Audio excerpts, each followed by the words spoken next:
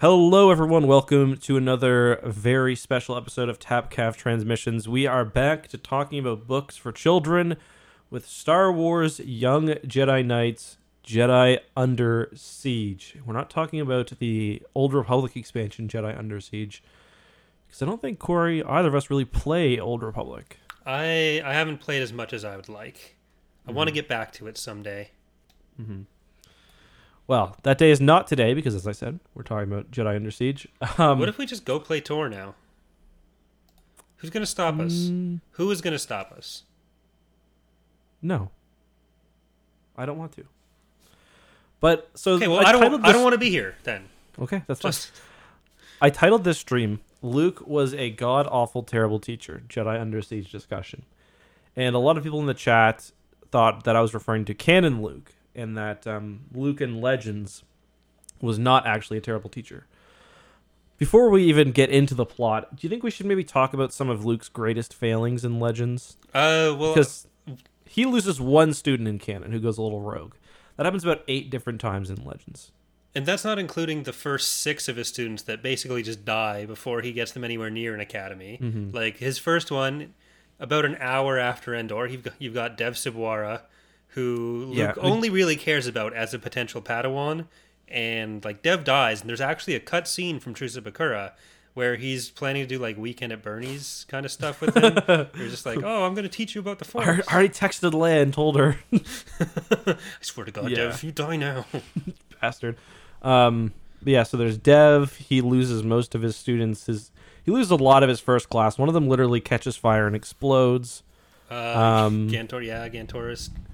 Luke allows Yavin to be attacked Multiple no less times. than 4 times. I can think of 4 times because 2 by his students. We get this book where he gets attacked. We also have in Jedi Knight 2 he gets attacked by Dasan.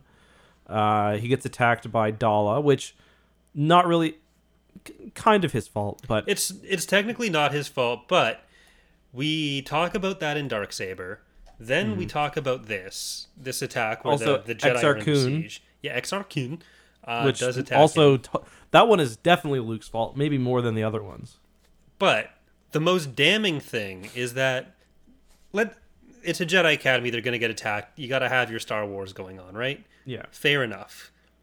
Yeah. He leaves without telling anyone in the last book we covered, Planet of Twilight, when clearly everyone's in... And this is like right after the Darksaber attack. So like they need him there. They think he's on the planet just meditating off in some fucking spring somewhere. It's not... It's irresponsible. Luke's the only one here with first aid. He can't leave. Yeah, and he's like, Tion will handle it. Without Callista, there's nothing to live for. And it's not like she died and he's sad.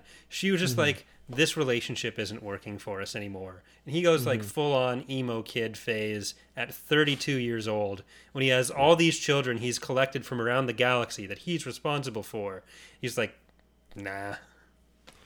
Yeah, and then later he leaves Streen in charge for long periods of time. I think that's Thrawn duology where he's like, Streen can do it. Yeah, at least like when it's Cam and Tion later on, when Cam and Tion are actually qualified, that's fine. Yeah, I mean, it's not great, but it's still fine. It's like, Tion's been training a lot of his students, and we know for a fact that Tion's greatest skill is playing the space harp. Yeah. Tion does all the heavy lifting with the Jedi. Yeah. Luke also does not protect the Jedi Order in the Yuuzhan Vong War. I feel like we're even still missing some attacks. Probably gets attacked in Junior Jedi Knights as well, I'm guessing. Yeah. Yeah. So it might even get attacked again in Young Jedi Knights in one of the other books. Like there's a specific conversation between Corran and Luke where like Corran's trying to kind of let him down easy, but it's still the main text of the conversation is like, you're not really good at this. No, he's really not. So yeah, that's the title, I guess. Why Luke was the god awful terrible teacher. Also, if we look at his just the base, this book is very, very simple in plot, even more than the other ones. The whole book is about them trying to defend Yavin from the attack by the Shadow Academy, which I actually kind of like, because usually, especially in this era when Star Wars books are dealing with something like that, it'll be like, okay, there's this fun thing going on this planet. And then also, like in the last book we read, C-3PO's over here chasing, or C-3PO's over here with his jizz box, like trying to make way just to get across Don't the call galaxy. R2D2 that. So it's nice. No, C-3PO's the jizz box. So it's nice that it is kind of. I like that anyways. What did you think about that?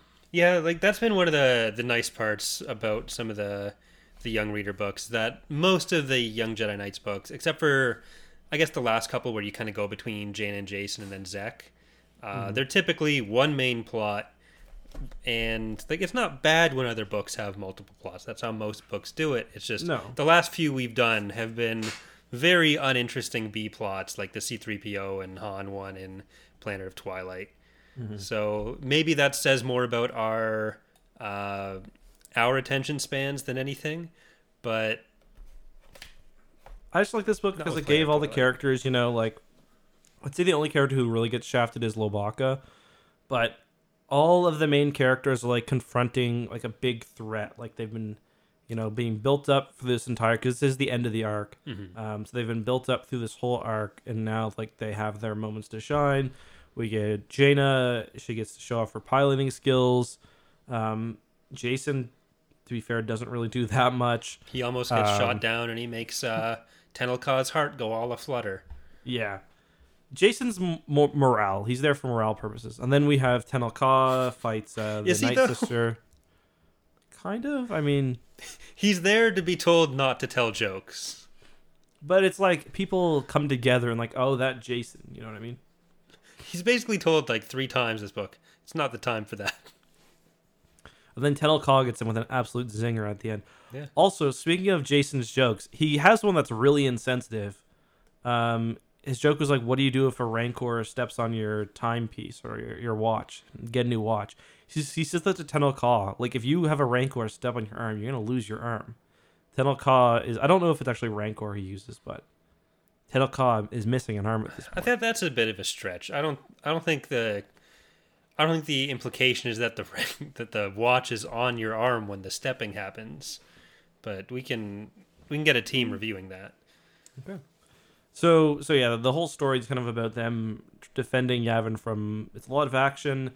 And I want to talk about Luke, because Luke's not only an awful teacher because he lets the academy get attacked so many times and is kind of flippant about like all these threats that are facing the academy, but also in this book, when they're being attacked, he's like, good luck, LOL, off into the woods you go.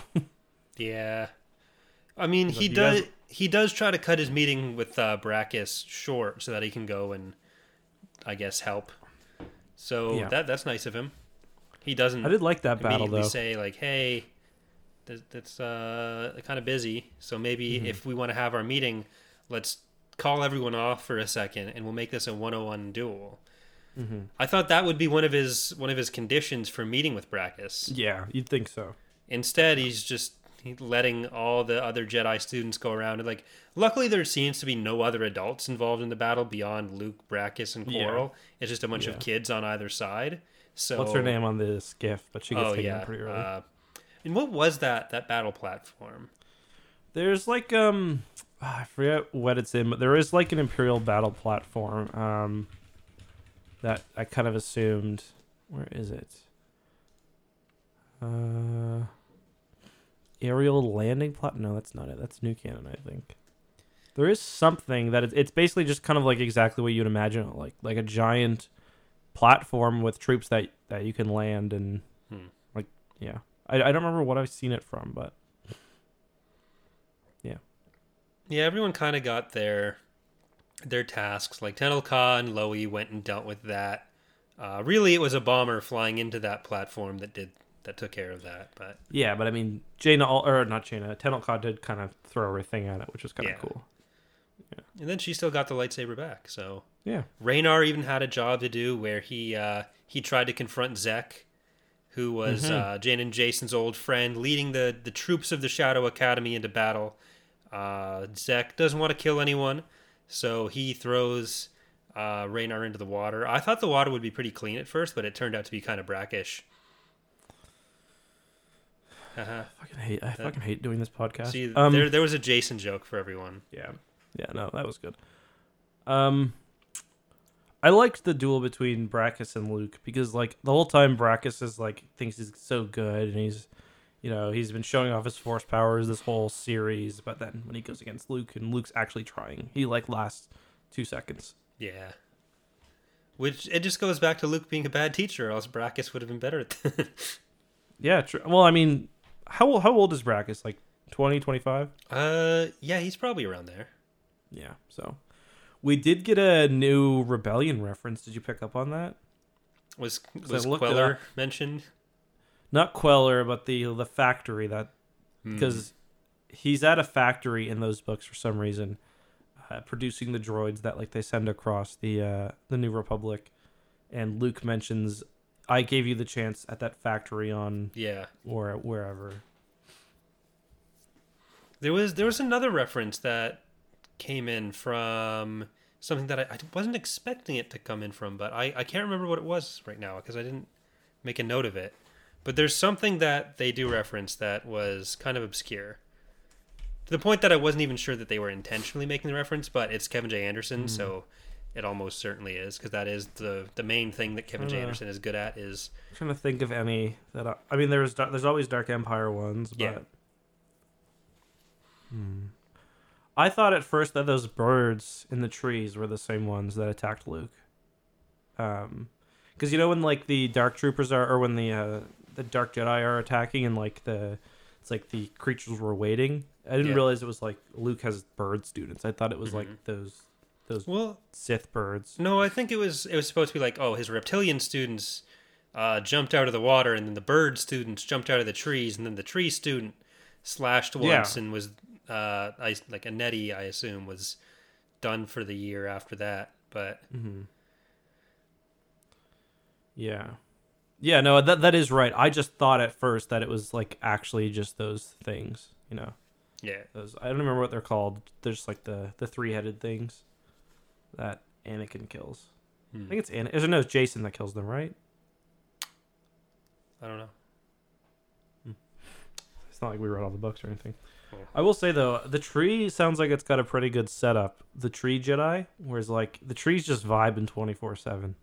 Like the tree's got no job. The tree's like, all I do is sit here and suck up oxygen and water and carbon dioxide and nutrients and just vibe and think about the Force. I was trying to figure out like how long did it take it to build the lightsaber? Because the one arm slash took months of energy out, it said. So yeah. Is and it how just long did standing it there take with it the to lightsaber get the to whole time? Yavin as well? Like, did someone wheel it there? It was just in a pot while they were moving it across the galaxy. It's possible. Well, in one of the other books too, it talks about there being more plant-based Jedi. So well, they probably just like veg out and literally veg out in a greenhouse all day. Well, that's all you got to do. Yeah. I don't know. It just sounded pretty cool. Like I feel like that's the ultimate Jedi form. I wonder if they're expected to like attend Jedi meetings at the Academy. Like, just have to wander over to a window. Luke, I can't attend to any meeting unless you schedule it 3 years in advance. Yeah. It did seem kind of weird that there were no adult Jedi around, because there was still, like, you'd assume Streen would be there, or maybe Cam or something. I feel like at this point, though, they're out doing their own thing. Yeah, but there's no, like, intermediate group of students. This is only 2 years before the Yuuzhan Vong War, and there's supposed to be, like, 100 of them. It is a problem that, like, all of Luke's Jedi, when they're kind of graduated, they just go off and do whatever and piss off Borsk Failure. Kind of reminded me of, like, the High Republic in that way. Where, like, when you become a Jedi in the High Republic, and in this, you kind of just get to go off and do whatever you want. Yeah. Whereas, like, the prequels, it's like, yeah, no, you've got, like, you're on a Jedi Council. Even if it's not the Jedi Council, you're, like, on the Jedi Council for, like, making sure the Coruscant is stocked with paper at all times, and, like, you got, like, Jedi jury duty to do, and, like, you're on a Jedi tribunal, and it's just, like, you gotta get 30 professional development hours a month. It's like, Luke's like, use your lightsaber, bro, like, if you get a chance. Yeah, Luke really just doesn't want the responsibility of leading the Jedi or telling them what to do in any way. Like, part of it is magnanimous, like, do what's right for you thing. And there is definitely an element of, like,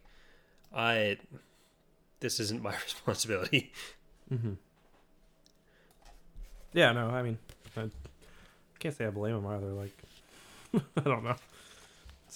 We've seen what the Jedi can be like. But I mean, again, that's tying into Luke's just, you know, he's not doing great. He's trying. He is trying. I'm not saying he's not, but he could be doing better. He's trying as long as, like, Callista isn't around or something. Yeah, true. It takes Mara to, like, whip him into shape or something. We'll have to keep an eye on how that develops, though, just to see what the... Well, they'd be married at this point, right? Yeah. Yeah, no, are they? Yeah, because this is 24. They got married 19. I always think of this as being more separated from the Yuzong Vong War than it is, but it's like I know, a year before. Yeah, which kind of like it does kind of ruin like all these, like there's serious books, but I mean, they're also kind of like happy-go-lucky. No one really dies or anything.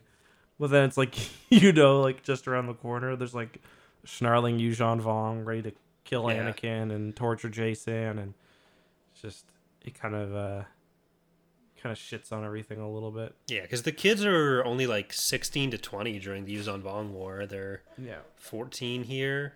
Yeah, the older ones.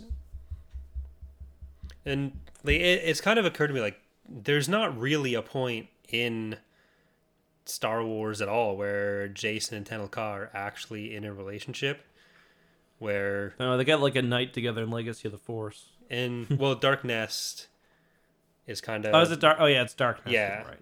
And that's like the only point where we kind of... And I guess there's 5 years between the end of the Vong War and Dark Nest. I mean, it's literally just a booty call in Dark Nest. Like, from what I remember, like he's on Hapes, I think, and he just stays for the night, I think. Yeah. So not a booty call, but you know. But like, Jacen probably did send a "you up" text. Like he's like in the Star Destroyer and he's like, "You up?" And she's like, "Yeah, like how about you?" Well, the last few books we've started to see like the start of Jacen's side of the crush, and now Tenel Ka in this book. And there's a bit of that in the Yuzon Vong War, but really most of the Yuzon Vong War, Danny Kui set up as Jacen's love interest, except for during Star by Star, where like there's kissing and stuff going on between Jacen and Tenel Ka, but that doesn't come up before or after, really. This is Star by Star more about Anakin and what's her name? Anakin Zahiri, yeah, but like there are still some Jacen and Tenel Ka moments, and like Tenel Ka is really upset when she thinks Jacen's dead, and that's why she's okay becoming the Queen Mother or the Queen of Hapes. So, pretty epic story. Can't wait to get to that one. Gonna need 2 weeks to read it though. It's long as fuck from what I remember. Yeah, it's 19 books long.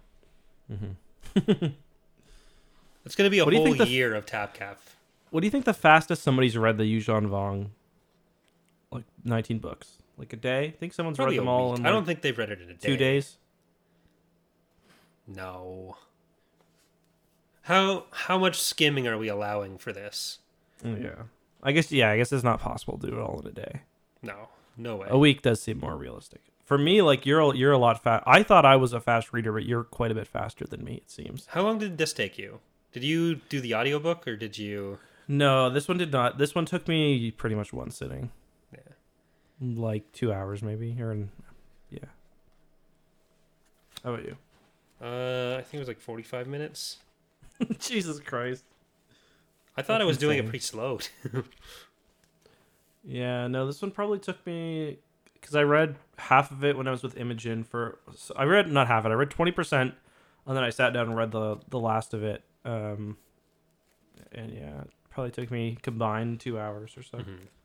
Like most of the NJO books I was reading over the course of like 3 days, but there were a couple that I like got really invested in and did over there like a single day. Like Traitor, I read really quickly.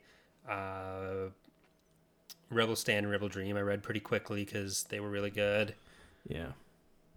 Star by Star took a while. But Star by Star is fun. Yeah, it's just, it's so dark. So dark. Yeah. If you're not in the right headspace going into that, then it's... You did get Borsk Valia dying, though, which is always nice. everyone fucking dies in that book. Yeah. Like, there's the strike team of how many? 18 Jedi or something, and 6 of them make it home. I'm reading all the Halo books right now. I don't know if we talked about this on stream, but they're also pretty dark. Yeah. A lot of people die. It's like, I mean, it's military sci-fi, so I'm like, anytime I see myself getting attached to a character, I'm like, why am I doing this to myself? Like, especially in The Flood. The Flood has The Flood's the novelization for Halo CE. It's got a lot of, like, fun, cool characters. Like, not just, like, Foehammer, but, like, some that don't appear in the game. I'm like, oh, yeah, I really like this character. But I'm like, they definitely don't make it out of here. Yeah. Unless their name is Dustin Echoes or Sergeant Johnson. They're, like, I don't think I realized it the first time, maybe even 2 times that I read Star by Star, that, like, that's the first time most of those characters are mentioned from the strike team. So, like, they are just introduced to get killed off. But the ones who do survive end up being, like, the main characters for the next 2 Isn't arcs. Zek on the strike team? Yeah, Zek's on the strike team. Is Loey? Loey. It's, like, all the Young Jedi Knights characters. But then you have Tessar, Bella, Hera, Tekli, Anakin Tahiri. Is that where Tekli comes from? Yeah. I love Tekli. I think Ganner. I love all the Charger fans. Ganner's the one on the strike team with him. He doesn't die, but he gets captured and then dies. Isn't Ganner introduced early yeah, on? Ganner. Is he the one in the first scene? Yeah, because like the first half of the NJO is kind of set up as like Ganner's the new main character almost. Yeah. Yeah, he's a good death though. So yeah. But yeah, I don't know.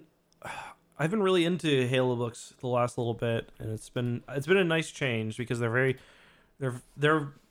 it's not like they're literature, it's like Star Wars books, you know. But well, Alphabet Squadron counts. Yeah. There are some Star Wars books that approach that level, but yeah, it's just I didn't realize how dark those entire books are. Where it's like, yeah, we got. It's like the Fall of Reach. They're like, we got like 3 weeks left, and then we're just fucked. So, are we doing an episode of TapCaf on a Halo book? Yeah, we totally should. I think so. Have you ever read any of them before? No. You'd probably enjoy them. So there's like, the Fall of Reach is like the first real one that like, it's like John's training and all the Spartans training, and like the Fall of Reach itself was only like the last 10% of the book, but it's like how the Spartan program started. And then like there's the Flood, which is like the events of Halo CE. It's probably my favorite. First Strike, which is the events how Chief got off the ring, and kind of back to Earth. And then there's right now I'm reading Ghosts of Onyx, which is kind of different than the other ones. But yeah, it's kind of interesting because like a lot of the stuff in those books, which like I don't know if you've ever seen what the original cover of those books looked like, but they were really, initially at least, just envisioned as like tie-in merchandise for the game. Like I've definitely seen the original cover of the Flood, and it looks just like where it's like just an Xbox logo. But it's crazy because like those books introduced like Halsey, like Dr. Halsey, like basically everything you know about the Spartan program. Cortana's rampancy was like a thing that was introduced first in the books, although that might have come from Bungie. So it's like it's kind of interesting compared to Star Wars, where like all of these kind of tie-in books, although like some of them to get heavily retconned, like they change basically everything about the Fall of Reach. It's not similar at all. However, it's like all of these little background details about the universe, like Blue Team, for example, who are like main characters in Halo 5, like Fred, Kelly, Linda. They all come from the books first. So it's kind of interesting how like Halo has... Sounds like they come from a fucking PTA meeting. Oh my god, some of the Spartans have the worst name. There's like... it's just, I mean, John, Kelly, Linda, Fred, Sam... Why am I... Will is one of the ones right now. Kurt. It's just like... Jesus. Huh. But, what do you think about the confrontation between Zek and Jaina? Because that's what the book kind of culminates in, is the battle has these little almost episode 6 style vignettes, and then Almost episode style 6, as she throws down her lightsaber and says, "I'm not gonna fight you." well, I mean, like the rest of the book is like almost the Ewoks doing the little creative shit to stop the ATST, and a lot of the battle comes down to that. And then we do get the like Luke versus Vader scene reimagined with Jaina and Zek, but it starts off where Zek is blocking them from going into the temple. It's like, I'm going to kill all of you. He's the only one left, and Jaina's like, no, Zek, you can't do this. And Luke's basically like, no, we should just kill him. But Luke, I want to save him. Like, that almost never works. I've never tried that, but we'll see. It just reminded me of like, it was so over dramatic, and like Zek's thing is also there's a bomb in there, and it's like, is that what he's trying to do? Just kind of reminded me of just like 2 high school students just like being overly dramatic in the hallway before class. It's like, no, don't go in there. And then it's like when you finally push past them, you see it's because like, I don't like the mean substitute teacher's in there or something. Like, you look back at the dark brooding kid and he's like, did he know there was like, I don't think that's what he was trying to do. He still thought he was being edgy dark boy. No, I think he knew about the bomb. Well, he could have just said, "Hey, don't go in there. There's a bomb." And yeah, but because at that point he was still like, "No, Peckham's dead. I'm evil and rar." And he was still in his emo phase. Like there was definitely some My Chemical Romance playing in the background. I do find it funny how Zek just gets away, like, or not gets away, but he's just like, basically it's cuffed on the side of the ear by Peckham, and it's like, all right, I'm gonna head out. Smarten up. And then they take him for Bacta on Gem Diver Station. Yeah. Isn't it convenient that like Akbar was there on Gem Diver Station with Lando's weird fleet and another Republic fleet nearby? That's handy. Is that, I just figured they met en route. Well, I think that's what it's meant to be, but it kind of just reads like Akbar was hanging out with Lando and jumps in. Because there's the Shadow Academy fleet of like hastily constructed Star Destroyers, and then you have tier Star Destroyers. Yeah, then you have like Lando's merchant fleet, which I guess Akbar had the DP-20s. There's always Corellian gunboats, and anything that Kevin J. Anderson does. Corellian gunboats and corvettes in this one. Yeah, but so we were both happy. If you ever are reading anything by Kevin J. Anderson, there's going to be a Corellian gunboat because that's the only New Republic ship he knows about. What do you think Akbar would have had, I guess, Galactic Voyager at this point, eh? Yeah. Yeah, because Defiance is gone. And he has Voyager in... Doesn't he only have Defiance? Isn't that only his one in Dark Empire? Yeah. Because he's got Voyager and like... He might be back on Home One by now, because he goes kind of back and forth. It's very inconsistent, but since it's Kevin J. Anderson, if he had a flagship mentioned, it probably would have been Galactic Voyager. Yeah, because that's what he has. When he goes back to save Yavin, you think he's tired of going to Yavin? Like... Yeah, that's where most battles after 12 or after 11 ABY happen. There's like 3 battles of Yavin. Yeah. It's usually Dala. I'm surprised Dala didn't turn up in this after... Me too. They really could have fit her in somewhere. Yeah, just like she was hiding in another Massassi temple. Like, comes out, shakes her fist at the TIE bomber going up over. Quarrel, though, a longtime staple of the Young Jedi Knights books, gets shot down in his TIE fighter over Yavin. Is like, fuck it, I'm staying here. I like Quarrel in this one a lot, actually. Yeah. He's one of my low-key... I like all the characters in the series, and Quarrel especially, because he is, like, he never really breaks through the indoctrination. But he does kind of like... What the fuck? Sorry, my computer just started autoplay. He never really breaks through the indoctrination, but he does kind of, like, poke a little, like, few holes in it, you know what I mean? Yeah, like, he gets around the indoctrination, but like, oh, I can kill Norris because... he's chucking Imperial doctrine out the window. Yeah, but I do kind of like how he doesn't just get miraculously healed, because he's like, he's been not only indoctrinated, but he's been chilling, like, camping on Yavin for a decade, just like stewing, just getting pissed, like.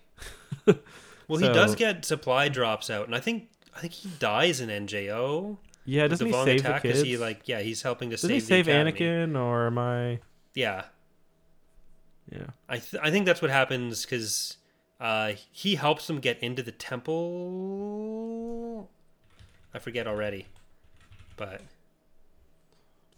Let's see. It's funny. I was looking at. I always forget they made that retcon that you did the video on, where, like, from the Marvel stuff, the comics, which like one? the crashed pilot. Oh, It's like yeah. there's an unidentified crash pilot. Who's Yeah, where they combine that. I don't think he dies actually. So Does he not? in 26, ABY, the Peace Brigade, fucking Peace Brigade, man. Learn the location of Skywalker's Jedi Praxium. They Does attack he the end training up on like? Doesn't he end up like flying with people and? Yeah. So Anakin's jarred awake by a bedraggled old man. I remember that. Anakin set out to rescue Tahiri. Quarrel and Who's Remus? Oh, that's the hostage that they have. Yeah, the Peace Brigade hostage. Yeah. But yeah, I don't think he dies. Yeah, I guess he does. He just goes back to shuttling stuff. Yeah, I don't know what he does. Huh. What's the name of the guy though? The other guy, who Jason's hanging out with this story? Peckham? Yeah. What happens to him? He's like 6 trillion. I think he's doing some shuttling in NJO, like supplies still. Nice. Because I think they talk about how he's been sending supplies to Coral. Mm-hmm. But he's still around right. in NJO for sure. Right. Yeah, he's in Edge of Victory with Coral at least. Mm-hmm. Just looking. I'm curious how many books we have left. We've got. So this is book 6, I think. 1, 2, 3, 4, 7 5, 6. Yeah. 1, 2, 3, 4, 5, 6, 7, 8. 8 books left. Yeah, Not there's gonna lie, still I'm the gonna be sad Diversity when we're done. Alliance stuff. Yeah. Shards of Alderaan. I think that's just I think that's the first book of the Diversity Alliance one. Yeah, I think we've got 2 of the trios left. Mm-hmm. Then after that, I guess it'll be Junior Jedi Knights for our off weeks.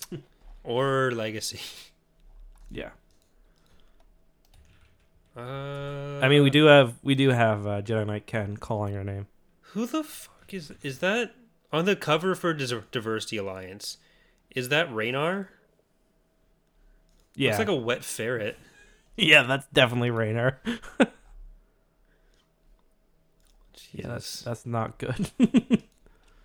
I do like the art for this book, the cover, like, because they can't just use photoshopped like recreations of the original trilogy characters, which is really what they got away with for like the vast majority of like Bantam era Legends. It's just like this is a shot of Han, Luke, and Leia, just like slightly edited. But like this one, they actually, they've got Jason and Zach and Jaina and Palpatine. Yeah. Luke looking like he's 16 in his first high school theater production. I'll put up the cover for everyone to see. There we go. Jason with his weird coat thing. It's a weird I don't know what jacket. he's wearing there. Mm-hmm. I don't know what this is supposed to be because I don't think he's actually holding his lightsaber at any point. No, maybe that's his snake. His snake just looks like a lightsaber. Yeah. Jason had to be chastised for running around the Jedi Temple holding his snake. Kids, man, they're hard to control. God, Zek's face just Yeah. looks like he's making that sound that Hannibal Lecter makes with like the nice Chianti. Just imagine the hissing noise while he's making this face at Jaina. I taught Gus to make that sound. Nice. It's been a very productive couple of weeks. I taught him, well, he knew how to make that sound for a while, but I also taught him the only good bug is a dead bug from Starship Troopers. And he's been saying that a lot, which I'm very proud of. Kelsey doesn't know about that one yet. We'll see. We'll see how she feels. I think this is a first edition. Oh, nice. Because it's got a preview of Shards of Alderaan coming in January 1997 from Boulevard Books. I don't have any of these in physical version. I had to read the janked up ebook version, and this one was extra janked up because I was like, wow, it starts in media res where it's like Jaina's in the middle of a sentence, and it's like, no, they just didn't include the first. Yeah, I read that as well. I didn't remember that I had this until afterwards. I only have 4 of these, and I wasn't sure which 4. So it was only when I finished the book I was like, oh wait, I think I do have this one. So I think I have 4 consecutive ones. Which I'm gonna go on an adventure. You keep everyone entertained. Okay. Let's see. So yeah, the versions of the books we're reading, we've talked about this on the podcast before. They're basically like as if somebody scanned the book and tried to translate that into like type, which works sometimes, but like if you've got letters that are close together, it's like, you know, an L and an N, like a lowercase n, the book might think is a B, so it's every instance of the word protege had 2 6s instead of the E's. Yeah. The Prot 6G6. All right, we got we had Darkest Night, which we covered last time.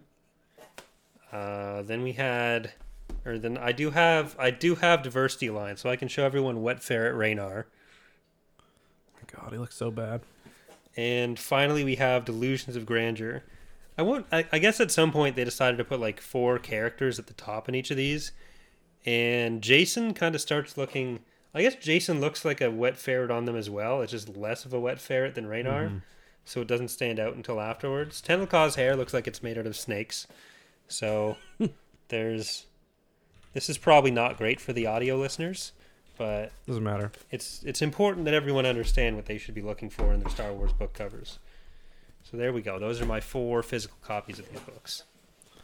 I do want to give a shout out to, there's a YouTube channel called YJK Audiobooks, because there actually aren't audiobooks for these, not even abridged ones, but these people, it's just a text-to-speech program, but they're using some version of the audiobook that's got perfect writing and stuff, so, or some version of the ebook, so it is just a text-to-speech version, but I listened to it for the first bit because I was missing some text from mine, so shout out to YJK Audiobooks on YouTube. Very niche channel. I appreciate that. Very epic. It wants me to rate this book on my Kindle, but I don't know what that's going to. Well, the Kindle also wants you to rate the book on the podcast. So should we talk about that? Is there any other plot? I mean, there's not a lot of plot here. Yeah. It's a fun read. It's an enjoyable read. You can crack her off and, you know, drink a beer and go back to a simpler time if you want. Yeah. I give this book 3 absentee Lukes out of 5. The other 2 absentee Lukes are just absent. It's not that I don't. Where would you rank this one amongst your? Was this the top tier Young Jedi Knights, mid or bottom? I think this is a top tier Young Jedi Knights experience. We got everything you could want out of it. There was nothing that felt extraneous. We got a lot of threads coming together here. We really see how the relationship has evolved between at least Jason and Tenel-Ka. There's not as many scenes with like all 4 of them together. That's where I did feel it was a little bit lacking. Which that's really what we're here for. But still, everything else we got was enough to make up for that. So this is close to the top of my Young Jedi Knights books, probably with I think I said Darkest Night was up there as well. Yeah. I forget what we said last time, but because that was a while ago. But this is up there. How about you? I do miss too, like usually the books start off with like the peaceful moments where like they're off, you know.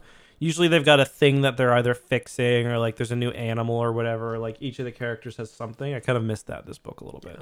Like usually like, oh, Jason's got this new snake and you know, Lubaka's got his Skyhopper, which we do see in this one, but usually there's like they all come together to do something kind of just chill. And Jason loses his whole animal collection here, so we got to rebuild that over the next 7 books.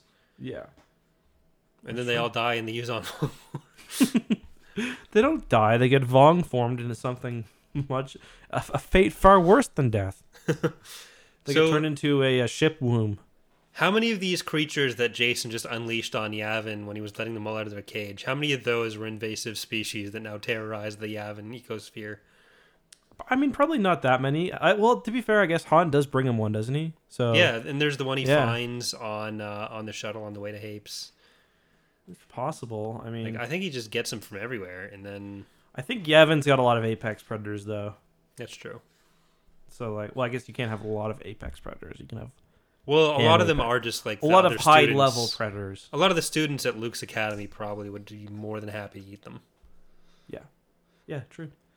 I mean, I don't know if there's already a Bearbell fuck nest going on in the Jedi Order at this point, but they No, can that's probably only Luke only meets them pretty soon before the mission to Mercure. So Jedi Master Elisa's training them separately. yeah, because that's when Barab gets blown up, right? That's like when they. Yeah. Do you Um, want to spare a thought for the Royal Guards and Yeah, I was just gonna say Return that. of Palpatine? I mean, everyone knows Palpatine's not actually back. I mean, I was thinking about how like it kind of did contradict Crimson Empire a little bit. Yeah, that's what I was thinking because the guards are pretty much gone, but Yeah. But it's also not hard to believe that four, who were more interested in power, would have kind of, hidden somewhere. like Brachus finds out he's been tricked, which is like, yeah, obviously, you fucking moron. Yeah. We did get a couple emails today, Nice. over the course of the last week. So our first email is a question or questions for my festering boys from Stefan. Don't like that. Just joking. Who is asking, as seemingly big fans of the Legends Rogue Squadron books, what are your expectations for the Rogue Squadron movie? Obviously, the difference between the State of the Galaxy immediately post-Endor are wildly different in Legends and canon, and Wedge doesn't have much, if any, character development outside of the movie and Squadrons. Are you worried about the legwork they'll have to put in? Do you think it'll end up being some form of movie series, or maybe even get its own show? Do you want to handle that for? I feel like I've talked about this question a lot. I think it's going to be set after Yeah. the sequel trilogy. I think we've both kind of talked about that. Like, Yeah, I'm not too worried about what they'll have Yeah. to set up. We have so few details about it, it's hard to really say. Yeah. Like, it doesn't seem like it's going to be about Wedge. I'd say he might be in it as like the old, he's like the old fighter pilot who maybe like is in the background, but Yeah. like it could be Poe is the new one, or it could also just be new pilots. If they could get Dennis Lawson to agree to like some part as like a flight school teacher or something, that'd be cool. But I I can't wouldn't even see mind a if he world dropped it where- up. Yeah, I wouldn't mind if there was like an all hands on deck moment where like he's got to jump in an X-wing for a bit at the end. But yeah. I just mean the general idea of like if they can convince Dennis Lawson to commit to a Star Wars movie for like 5 I think total he's minutes of screen interested. time. He seemed like he felt like he regretted not doing episode 7. Hmm. He said he wished he had, but he had prior commitments or something. Like, dude, I could check your IMDb. Let's look up Dennis Lawson IMDb. Well, it doesn't have to be a work commitment. Maybe someone had a baby in his life or something. Or he had a nice dinner to attend. The dude's 70. He's been around for a lot of babies. I'm just see. saying, use Dennis Lawson while he's around. Yeah, for sure.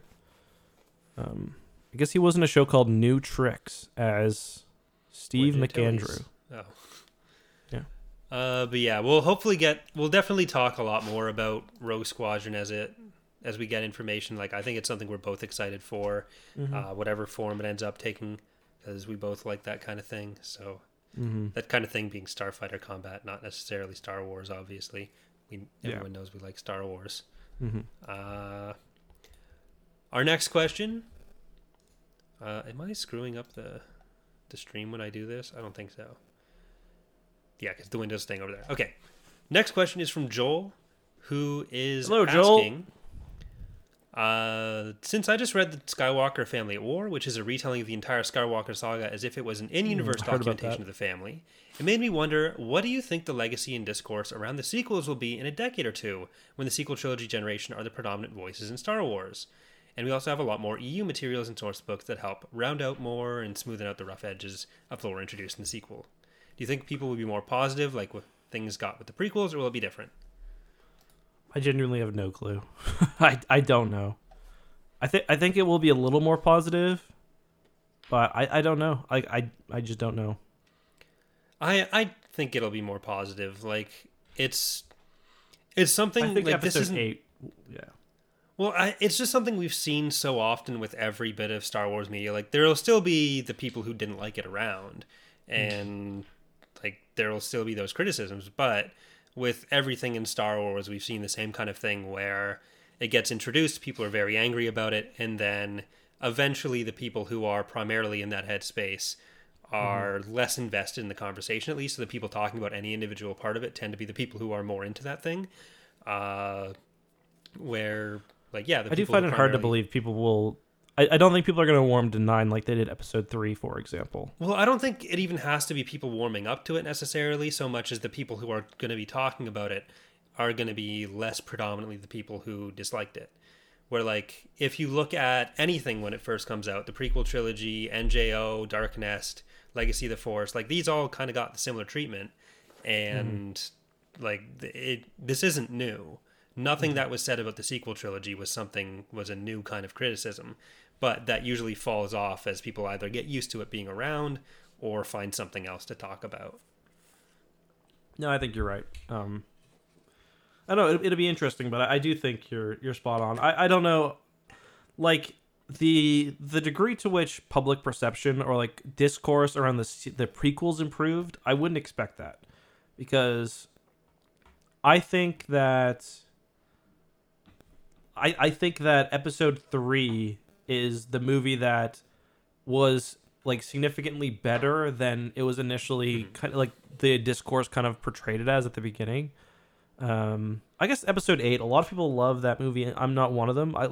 It's got a lot of problems for me, but like, I think that's a movie that will probably get a bit of public rehabilitation. But I just, the prequels, I don't know. I just find it hard to believe that the degree to which the kind of public perception around the prequels changed. Part of that is, I think there's less hate towards the sequels among like average people. Like, a lot of Star Wars fans on Twitter or whatever are pretty negative towards the sequels, but like, I feel like prequel hate was kind of next level. Yeah, that like, was it was a lot openly more in the derided. public. Like I definitely know a lot of my friends who are not like Star Wars fans who are like, okay, 7 was cool, 8 was okay, and then 9 was like, what the fuck did we watch? Because I have like 2 or 3 friends who are Star Wars fans, but they're not like super invested in Star Wars. They're in no way in part of the online community. One of them has like seen a couple of your videos, and that was kind of the extent of their online involvement. And the other one, like 100% no involvement, no interaction. Like, they both really hated 9, fine with 8, but their hatred of 9 never really extended beyond, that was bad, I'm gonna go watch The Mandalorian now, or something like that. A lot of my friends didn't hate 9. They just were like, like, I like when it comes to 8. I actually had I had a few friends who definitely reacted a lot more kind of negatively towards 8 than 9, because like, I think 8's a bit more challenging in some ways. Where like, and I guess that's one of the reasons I'm not huge on it. But where 9 is like, it's just bad. I don't know. Like, it's just not good. So it's like, what? Like, it doesn't. Yeah, I don't know. Do you ever consider how much of like your own perspective on the sequel trilogy or any Star Wars media is impacted by online discourse? Like, I'm not saying that as like a thing directed at you individually. It's just something. I do a lot. It's like, what would I think of these things if I was not part of any sort of discussion on them? Yeah, no, I think I'd be higher on 9 than I am, actually. I am the kind of person, I will say, I do this every time. I get really into leaks before the movies come out. And that's not probably a great way to go if you want to form your own full opinion. But I don't know. Definitely, yeah. I mean, yeah. It bothered me because it was something that I was really thinking about while watching Rise of Skywalker, where I was in the theater. I knew like the stuff about Palpatine coming back, where it's like, There were parts of it that I was enjoying, parts of it that I wasn't. But the entire time I was thinking like, oh, am I supposed to like this or not? Like, what's being said about this right now? And it's very difficult to block that out and just engage with it on its own. Yeah, no, I think you're right. I actually, it can have the opposite effect too. Like for me, Clone Wars and Rebels, before I started doing YouTube, I had no interest in those shows because I just thought they were for kids. And Rebels especially, like that's something that I gave a lot more of an opportunity because like I was in, Star Wars Twitter and Star Wars YouTube, and like I had heard how good that show was. And plus I also just need to watch it for my job, but yeah. But yeah, and then I ended up loving both those shows, especially Star Wars Rebels is one of my favorites. So that, I guess the community had a rehabilitative effect. I almost got to the point where like there were a lot of people kind of hating on The Mandalorian season 2, the end of it, or like just generally the inclusion of so many, like other characters and stuff, and that almost got me down to like almost brought my opinion down. But and then at a certain point I was like, you know what, no, like I don't really give a fuck what these people on Twitter say, or like if they think that it was schlock or whatever. I loved it. So like that was kind of one case where I was able to kind of ignore the general consensus, or not, it wasn't a consensus. I was able to ignore some of the louder voices or whatever. Yeah. All right. Next email comes from Keenan, who is jeez. Do you want to read this? Do we want to open? They're asking if there's going to be any romantic involvement between Thrawn and Ar'alani in Greater Good. Oh yeah, does the word cheeks appear from what I remember? No, something else. Let me just read this. Who is it from? Kenan. Okay.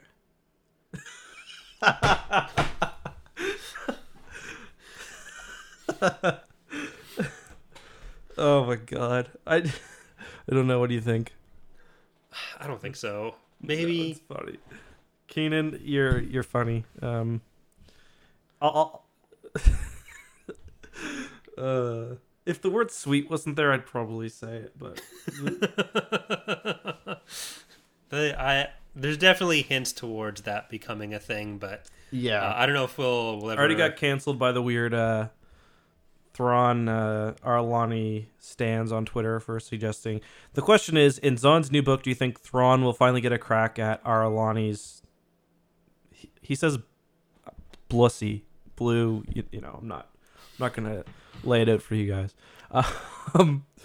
And I mean, I don't know if that's gonna happen, but I do think there's been a hint that yeah. There's at least something going on there. I don't know if it's ever gonna be a realized relationship. Like, so we don't want any stands or any shippers coming for us. But man, they came for me hard. Did I like show you when that was happening? No, actually, I think you did off the podcast. I don't know if we ever talked about it on the podcast. So I put a tweet out basically like talking about how, because I thought there was clear sexual tension in the last one. Did you think there was too? Yeah, for sure. Okay. And it's like I tweeted about that, and like immediately like 5 to 10. It was like a side of Twitter I didn't know where it was like hardcore like Thrawn stans. Like these people each had Thrawn names or like Chiss names. They each had like Tumblr pages dedicated to Thrawn or Ar'alani, and like they all kind of like they came en masse. Like I knew like Reylos existed, and I knew like there were others like in the Star Wars community like that, but like I did not know that there was like these Thrawn stans, and they're like, this is fucking disgusting that you would put your weird fetishes into the book. I'm like, hold on, like, excuse me, like, if I had wrote the word Keenan used on Twitter, like, and been like that maybe, but I was just like, I think they're like gonna hook up. And they're like, no, there is no context for that in the book, and Zahn has said it's not gonna happen. And so they were anti-shippers. It was weird because they were anti-shippers, but they were like Thrawn and Ar'alani stans. Were they like?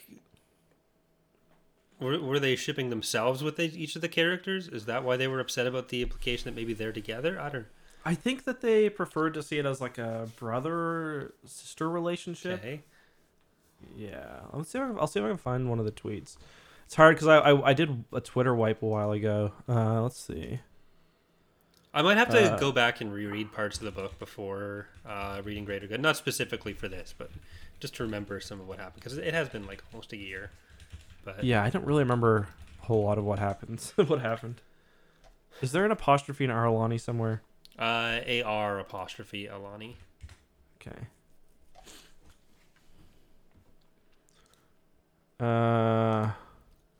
Seeing some references to it.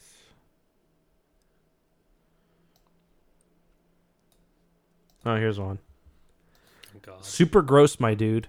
Write all the fan fiction you want, but it's clear in the text that they're friends. With like immediately the second they posted it, like 5 likes to it. And I was like, yeah. And then just like, I can't see what I said because I deleted all my tweets, including this one. But the person responded, the subtext where the author has stated that they're simply friends, the subtext that informs the reader their version of Thrawn lost a sister who would be Arlani's age, the subtext where Thrawn struggles with the concept of companionship his entire adult life. It is gross when you misread characters so badly that you view them as breeding stock. Oh, I remember one of the people that responded, their name was CEO of Thrawn's prostate, which I thought was really funny. And you're the weird one for suggesting that maybe there was a romantic relationship implied, or like some romantic tension there. Huh. Yeah, that was really weird of me to do that. Like, it's not even like we were like saying anything super intense about them. It's just, do you think it'll go this direction? Maybe. Yeah. Huh. All right. I didn't say clapping blue cheeks or anything gross. Well, on this track, our final question for the night comes from Brett, who wants to know who we think are the horniest in Legends. Corran Horn, Luke and Mara during NJO, Winter whenever Akbar's in the same room, or someone else. Lost Stars is the correct answer. I haven't read it yet, but everything I've heard says that. They built a fuck room, from what I remember. But I do think that Luke and Mara in NJO is kind of slept on, because like they're always going at it. Yeah, like in a lot of the Winter Akbar stuff happens off screen. Yeah, like Luke and Mara almost act like 16-year-olds. Yeah,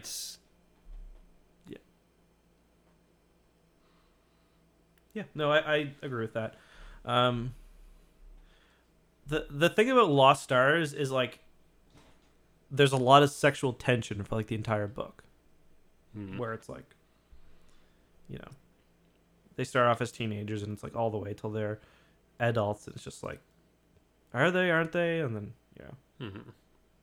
and then we're gonna get there eventually with special guest Star Wars Explained. Yeah. What's next week? Next week, we are going to be reading a little book known as Starfighters of Adamar, going back to the X-Wing series for the second last one. We only have one left after this. Just one. Isn't there two? Isn't there Mercy Kill and then... Is there another one after Mercy Kill that we haven't done? Yeah, there's Mercy Kill and one more. I think it's just Starfighters of Adamar and Mercy Kill that we haven't covered. You might be right. Yeah, sorry. Because the other one that's kind of like off on its own is Ice Heart You're Revenge. Right. But we covered that already. Yeah, you're right. I'm sorry. Yeah, we'll think about that more before you and really, this is the last, because the Mercy Kill, from what I remember, is like weird. Because it's like, isn't it Fate of the Jedi? Or yeah, but it has... like, isn't Peggy the main character? Yeah, but you kind of catch up with all the Wraiths. And Is Wedge in it? I think so. Well, Wedge is in the rest of Legacy of the Force and doing all the all the Confederation stuff. And his Mercy Kill has the Tainer. No, not Tainers. Yeah, no. Yeah. Because it's Tyria and Kel that are like off living on Corellia, right? And then Piggy finds them because everyone thought they were dead after the end of the Wraith stuff. Because Starfighters of Adamar, or because Ice Age Revenge was like the original X-Wing characters. Mm-hmm. Then we get back to Wraith Squadron with Mercy Kill. Yeah. Like that's their last thing. All right. Well, I think that's all I've got. Anything else you want to add, Corey? Or shall we? We didn't talk about news. Is there any news? Not really. Well, there is like the shows coming to Disney Plus, but we can probably talk about that. Oh yeah, yeah. We'll talk about that next week. Yeah. So that will be on April 22nd. We will be talking about Starfighters of Adamar. So get reading, everyone. Send in your questions to tapcaftransmissions@gmail.com. Remember, buy product. Our favorite sponsor. We haven't talked about in a while. They've been paying, man. That's true. Once. It's a rough podcast scape out there, but it is. Yeah. You wanna take us out? Goodbye, everybody. Have a good night. Mario Kart tonight. See you there. Yeah, that's true. X2. X2. Bye-bye. Bye. Okay.